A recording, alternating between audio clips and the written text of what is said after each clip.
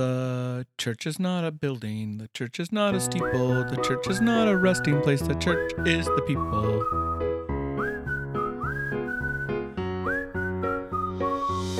Welcome to Christ in the Chaos, where a pastor's kid and a kid's pastor share their messy attempt at raising a Christ-centered family. We may not know what we're doing, but we are right in the thick of it. And this is how we're finding Christ in the chaos.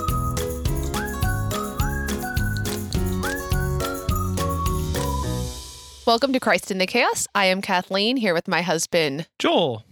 And today we are continuing our Faith Basics series, talking about Faith Basics. the church. Oh, I meant more generally. Actually, I think I meant more specifically. But regardless, let's start with our family check-in. Hey, it's our weekly family check-in. Hey! It's a reminder to check in with your family weekly. So check in with the people who are important to you. Make sure they're doing okay. How are you doing? I am doing well. We are getting ready to start our week. I had a very, very long day. I had a really bad night of sleep last night, and then I had to wake up a little earlier than usual. I went to our earliest service, and we did testimonies on healing today. So I gave my testimony, which was like a very big emotional dump at the beginning of a day of ministry. I did that, and then I did my normal ministry stuff, and so I left the church after a bad night of sleep and after that very busy day, and I was just done. We were having lunch with friends, and I just looked up at Joel and was like, I'm just done. I got to go home and go to sleep. Yeah. But it was a good day. It was productive. I think you can hear in my voice though. I overdid it a little bit. We probably should have recorded earlier in the day. We got the kids to bed early. But the rest of the week has been good. I have been being productive. I have been keeping up. We had our oldest home for President's Day week all week. He's back in school. We got through it. And so tomorrow I get to take him back to school and say bye-bye for a few hours in the morning, and that'll help quite a bit. How are you doing? I'm good. My legs are itchy. I feel like every mosquito on the planet lives in Sacramento right now. Yes. The super mosquitoes too, not just regular it's ones. The worst. I cannot sit still for 10 seconds because these stupid mosquito bites all over my ankles. He has this little anti-itch cream that he just it looks like he's putting chapstick on his ankles all the time. I guess it's the place where my pants and my socks don't cover the. Yes. Other than that, though, I'm doing okay. And, I'm also tired, but I can't complain because I didn't work today. Not to call you out, but one of your eyes is open significantly more than the other eye, which I feel like is Wow, no one would have known unless you said. Well, you just look tired. Thanks. I mean, you look handsome, but tired. So today's topic is all about the church. And I think we've kind of tiptoed around in different ways what the point of the church is and what the church is. But today we're going to kind of do a deep dive into the things that the church should be doing. And I mean, the first thing is that this was not ever something that we were meant to do alone. I think that there are people out there that are well, yeah, I know Jesus. I've got my Bible. I pray to him. And that's what I've got. And it's good. I don't need to rely on a church or or what do they call it? Or organized religion. Yeah, you do. If you're reading the Bible, you need to be a part of a church. That's part of the plan that Jesus had for us. There is a group dynamic and a group familyness and a group. There's just, you got to be part of a group. Doing it on your own doesn't work. And that brings us to our first point today, which is that the church is not a place. If you Google this and ask for a definition of church, the definition will be a building used for public Christian worship, which is a secular definition of church. Yeah. It's one of those things where we also call the building a church. But I've actually even noticed as I've gone to different churches that people are pretty careful not to call any of the buildings the church. And I'm actually very careful now we refer to ours, even though it says worship center on the outside, I call it the sanctuary. But because I'm talking about a building that is part of our church, not the church itself. We all have that mental image of a country church when you say the word church. Mm-hmm. But the church is not the building. The church is the people who come together to follow Jesus. Yeah, Marvel did a whole movie about this. The third Thor movie No, you're not coming with me on this. No, right? I don't know. Isn't that Asgard isn't a place; it's a people. Got it. Well, and the way I'm gonna make this point to the kids is if our whole campus burned down, and could and turn, let's say sinkhole, that might be better, though they don't know what a sinkhole is, but all of the buildings went away and we could never rebuild on the spot where our physical church is, that would not stop us from being not just part of the bigger church. It would not stop us from being our church. The church is the group of people that come together. It is not the physical place. Like the Who's in Whoville. We'd all just gather around the giant sinkhole, hold hands, and sing.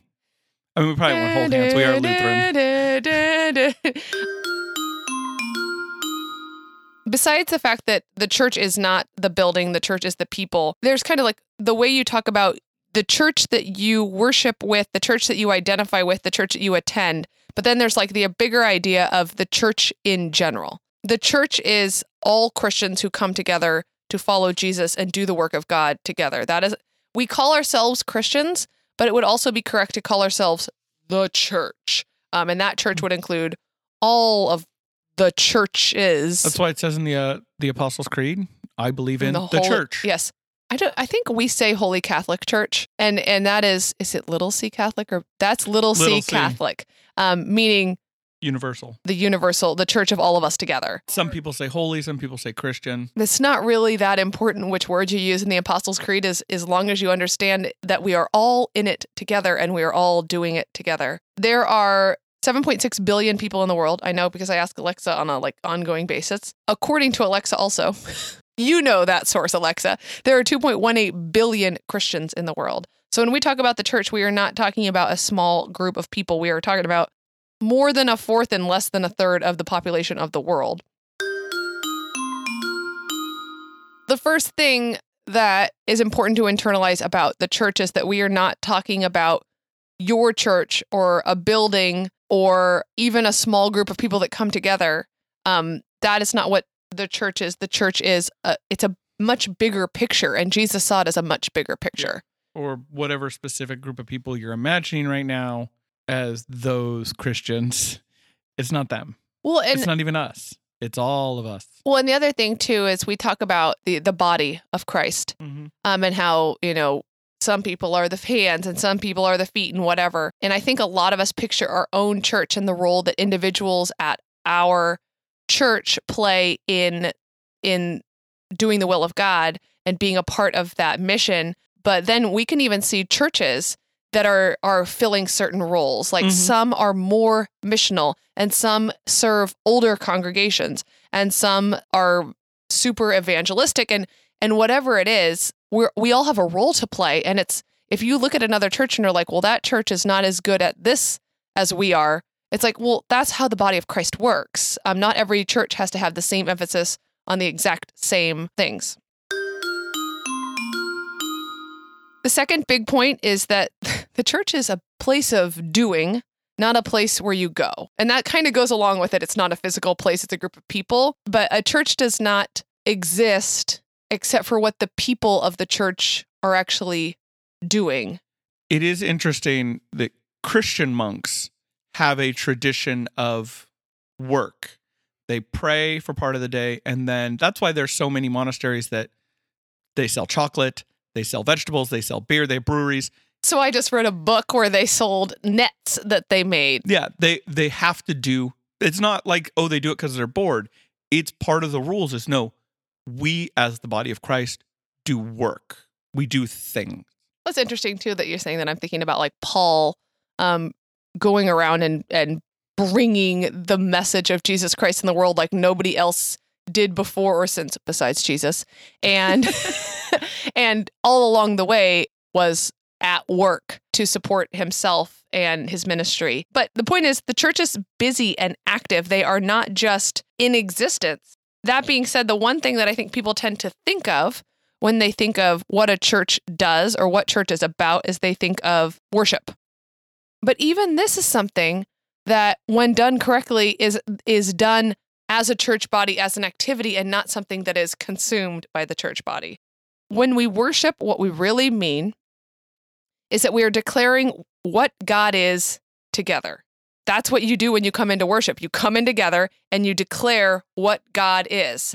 And you do it through singing and music. You do it through prayer. You do it through talking in terms of like, you do like liturgies or whatever back and forth, or the Apostles' Creed or the Nicene Creed or whatever. You read the Word of God, or the pastor does it in an actual message. But when you look at what is actually being done in worship, it's the declaration of what God is and what God has done in a community setting. And that is active. That is not something that comes at you. It's not a concert. Yeah. There is a strain of person who likes to complain about more modern worship as, oh, it's just a rock concert. Well, it shouldn't be. Even if there's a band on stage and there's lights and they're doing a big production, a concert you go and you watch, you attend, you listen to the music, sometimes you sing along. Worship should be participatory. You should be worshiping. And if you are, it doesn't matter what it looks like. And like there are times in your life, there may be years of your life where you come in and sit in the room in silence and hear others declare what God is, and you are not participating because you are traumatized or hurt or in need of something that you are still waiting for. And that doesn't mean you're not participating in worship. What it means is that by coming to be in community where people are declaring what God is, you are participating in worship. The whole point, though, is that it is something that you are coming to with a posture of, I am going to go do something, not I am going to go receive something. The next, I think, it's so funny. These are in order, I think, of how I consider the church. This is like order of Kathleen's importance, but don't take that as anything because I'm literally sitting here with a little bit of conviction in my own mind. Oh, look what order you put these in. The ones that are important to you. And the second one is discipleship. I'm not going to lie. I worked for a church for like maybe 4 years before I had a good wrap around my mind of what discipleship was. And I kept asking and no one could give me a good answer. And finally, my time as an athlete is what gave me an answer. It's like, oh, it's the training. It's the discipline. It's the things that you do on your end to give God a bigger foothold in your life. It's studying the Bible. It's prayer. It's being a part of a small group that is studying together and hearing from your peers. It's listening to the sermons. It's learning more about God, and your coach is the Holy Spirit, right? The Holy Spirit is guiding you into what the next step is and what the next stage is. But discipleship is just the training that you do in the church. In our kids ministry, we would call it the Keep Jesus Close. What you do to build that relationship. There is a aspect of just sometimes relationships are not about quality time; they're about quantity time. And as you're building a relationship with the members of the church, with God, spending time is important, even if you don't feel like maybe, oh, that wasn't the best worship service. I didn't get the most out of it, but I didn't learn anything. You got to keep showing up to keep showing up. Otherwise you stop showing up and you lose that connection. You lose that relationship. Which again reinforces the idea of discipleship as like the sports analogy that like, even if you don't feel like coming to practice, you come to practice because that's part of the discipline, and you'll have a breakthrough when the Holy Spirit does the work. You've done the work by showing up and making the effort and seeking God. It's the like exercise of seeking God and training and wanting more. And maybe this is just the athlete in me that is the analogy that I found helpful to understanding what discipleship is. The third thing that the church does is fellowship. If you look to John 13:34-35, this is Jesus talking, FYI. In the Bible study I just listened to, they'd be like, this is the red letter part. Okay, that means that Jesus is talking. A new commandment I give to you, that you love one another just as I have loved you. You are to love one another. By this, all people will know that you are my disciples if you have love for one another. And this is like a hallmark, not like the card. This is a hallmark of Christian thought, but I think we, diminish it by being like, we are supposed to love others. When if you look at it specifically, he's talking to the people that follow him, his disciples, and saying, people will know who you are by the way you treat each other. You will be a beacon of light to the world because they will see the way you treat each other and they will know that you belong to me. And that is something that I want to be a part of. I want people to look at me and my community and see that the way we treat each other is so radically loving that you can't help but notice and know where it comes from. You walk in the doors and you're loved. I also think people tend to cite this verse. This is one of my favorite verses, but I think people cite it wrong because they'll say, oh, Jesus said, love one another. No, Jesus didn't said, love one another.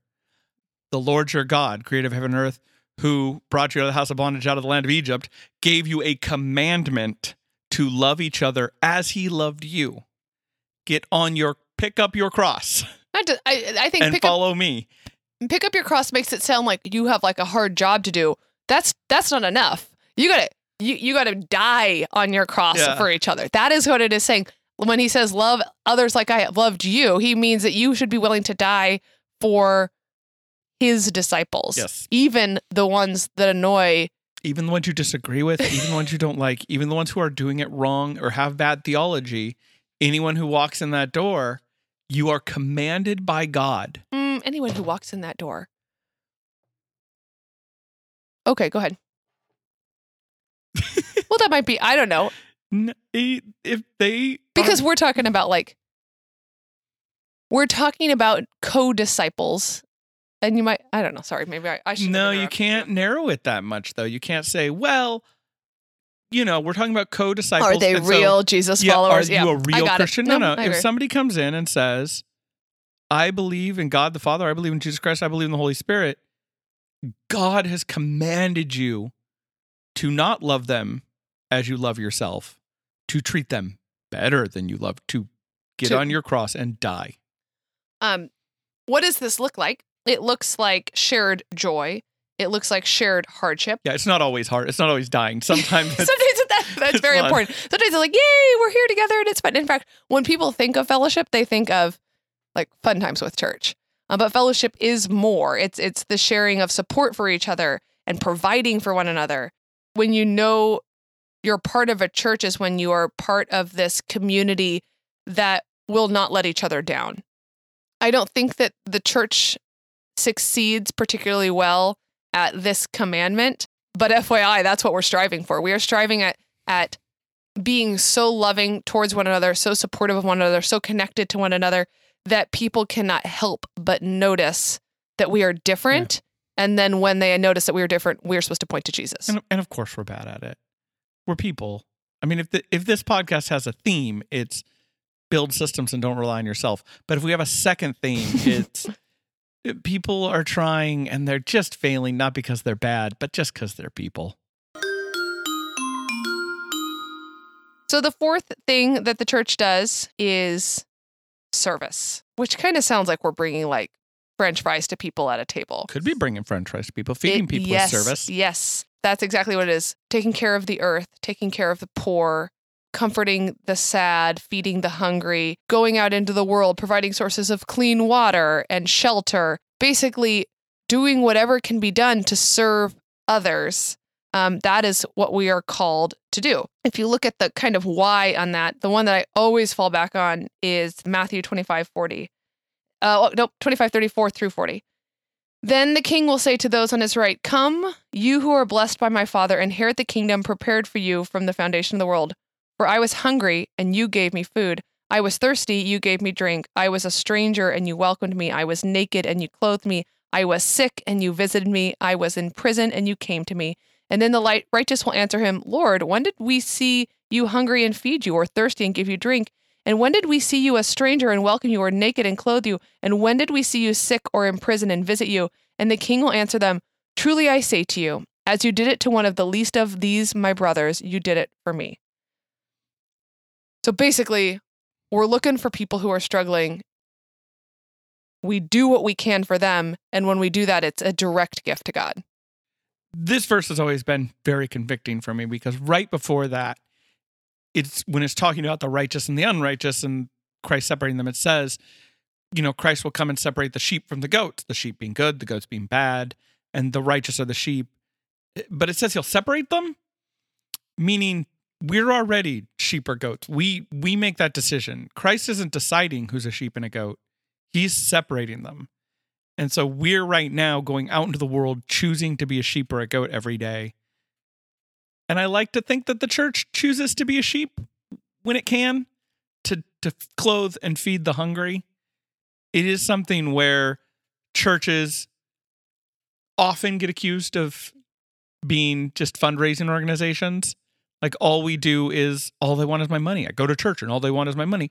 Well, yeah, all we want is your money, because we have lots of stuff we need to do, and there's lots of hungry people, and there's lots of people who need to hear the word, and there's lots of wells that need dug. And that's for most churches, and there obviously are unfortunately exceptions, but for most churches, that's where the money goes. Most churches have a significant amount of their budget that goes to directly doing those things.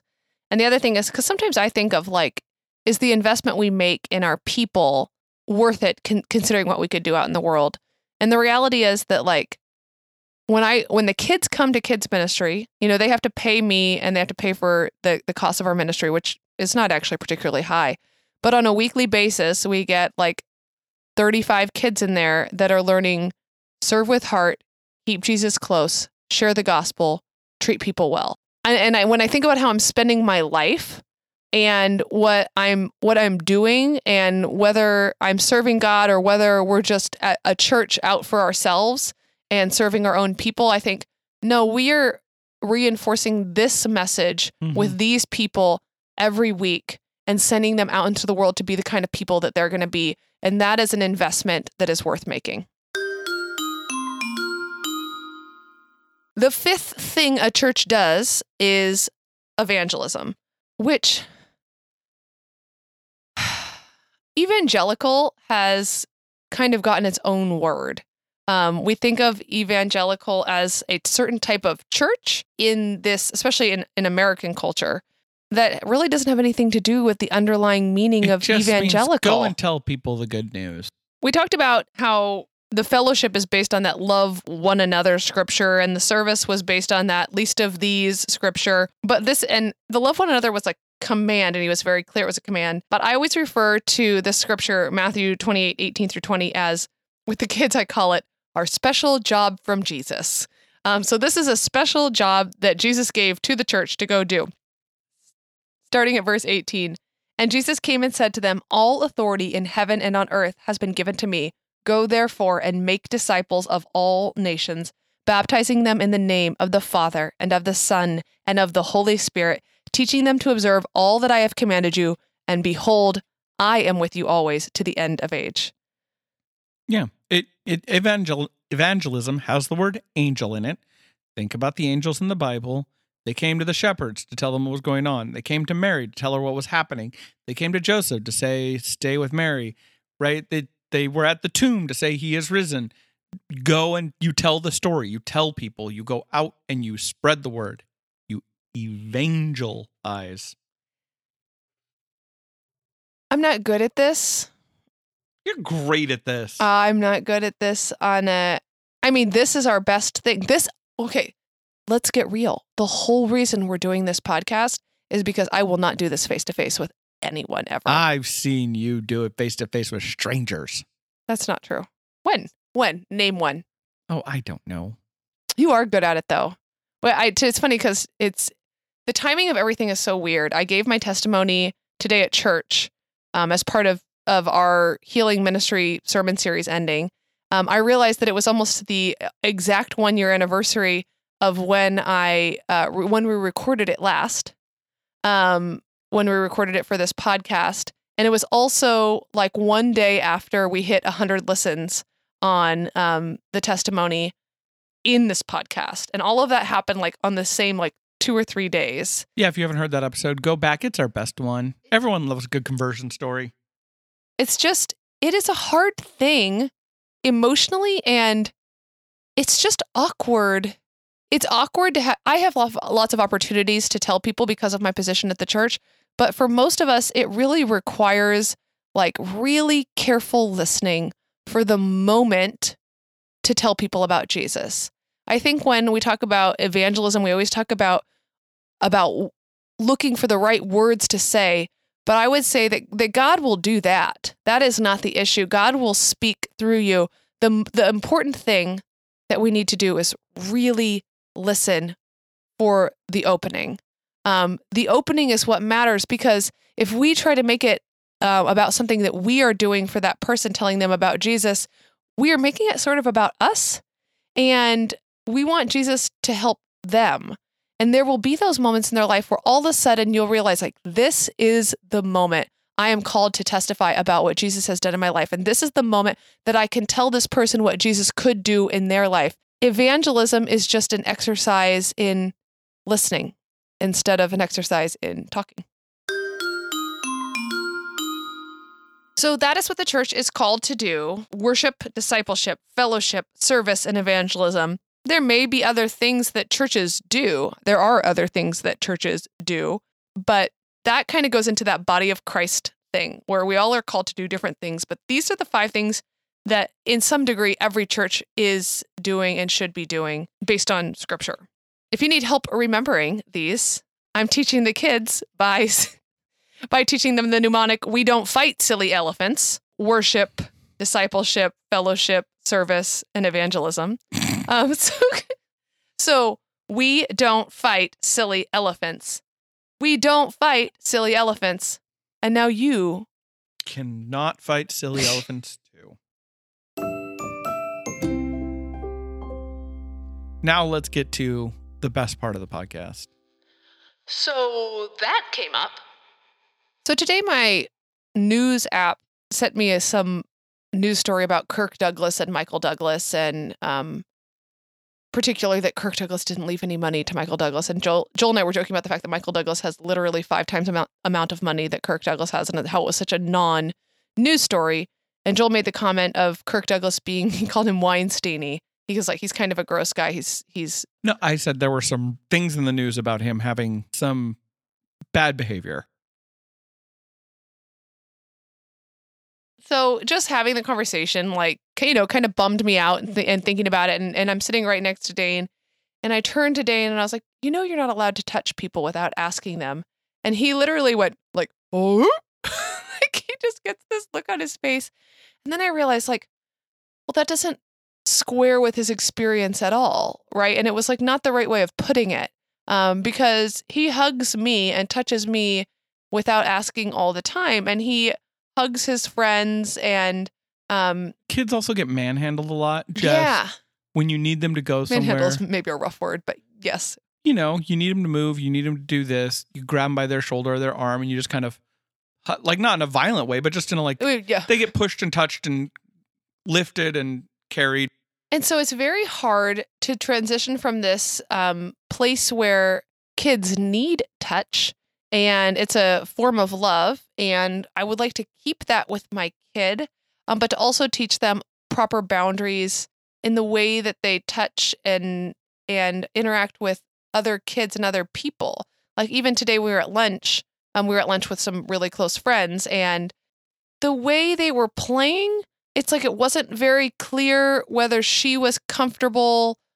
And she kept assuring us that she was, but I wasn't comfortable with the way he was kind of it was poking. This is just a very hard thing to navigate. And it's not just hard to navigate because it's important. It's hard to navigate because there are things that I want to hold on to that have to do with touch. And it's clear that touch has a lot of restorative power, and that touch is a source of love.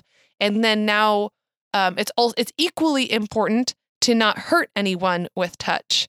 And we ended up talking about how when somebody says they don't want to be touched and you touch them anyway, even if it's a gentle touch, it's like hitting because it's unwanted. But I will say it felt developmentally too early to have the conversation, but at the same time, it comes up again and again that I don't feel comfortable with the way he's crossing other kids' boundaries with touch. And it's a very hard thing to teach your kid. You want to pray us out? Yeah. God, be with us, be with your church, help your church grow and live and be together in communion with each other and fellowship with each other. Help us be a presence in this world that is positive and brings all those wonderful things that you give us to others. In Jesus' name, amen. Thanks for listening. Please take a second to rate and subscribe to this podcast. It helps others to find us and to be #blessed by the discussions that we have here. If you want to contact us, you can reach us on Instagram at ChristInTheChaos, or you can email us at ChristInTheChaospod@gmail.com. Until next week, we hope you have a peaceful week. But even if you don't, remember that you can find us and Jesus waiting for you in the chaos.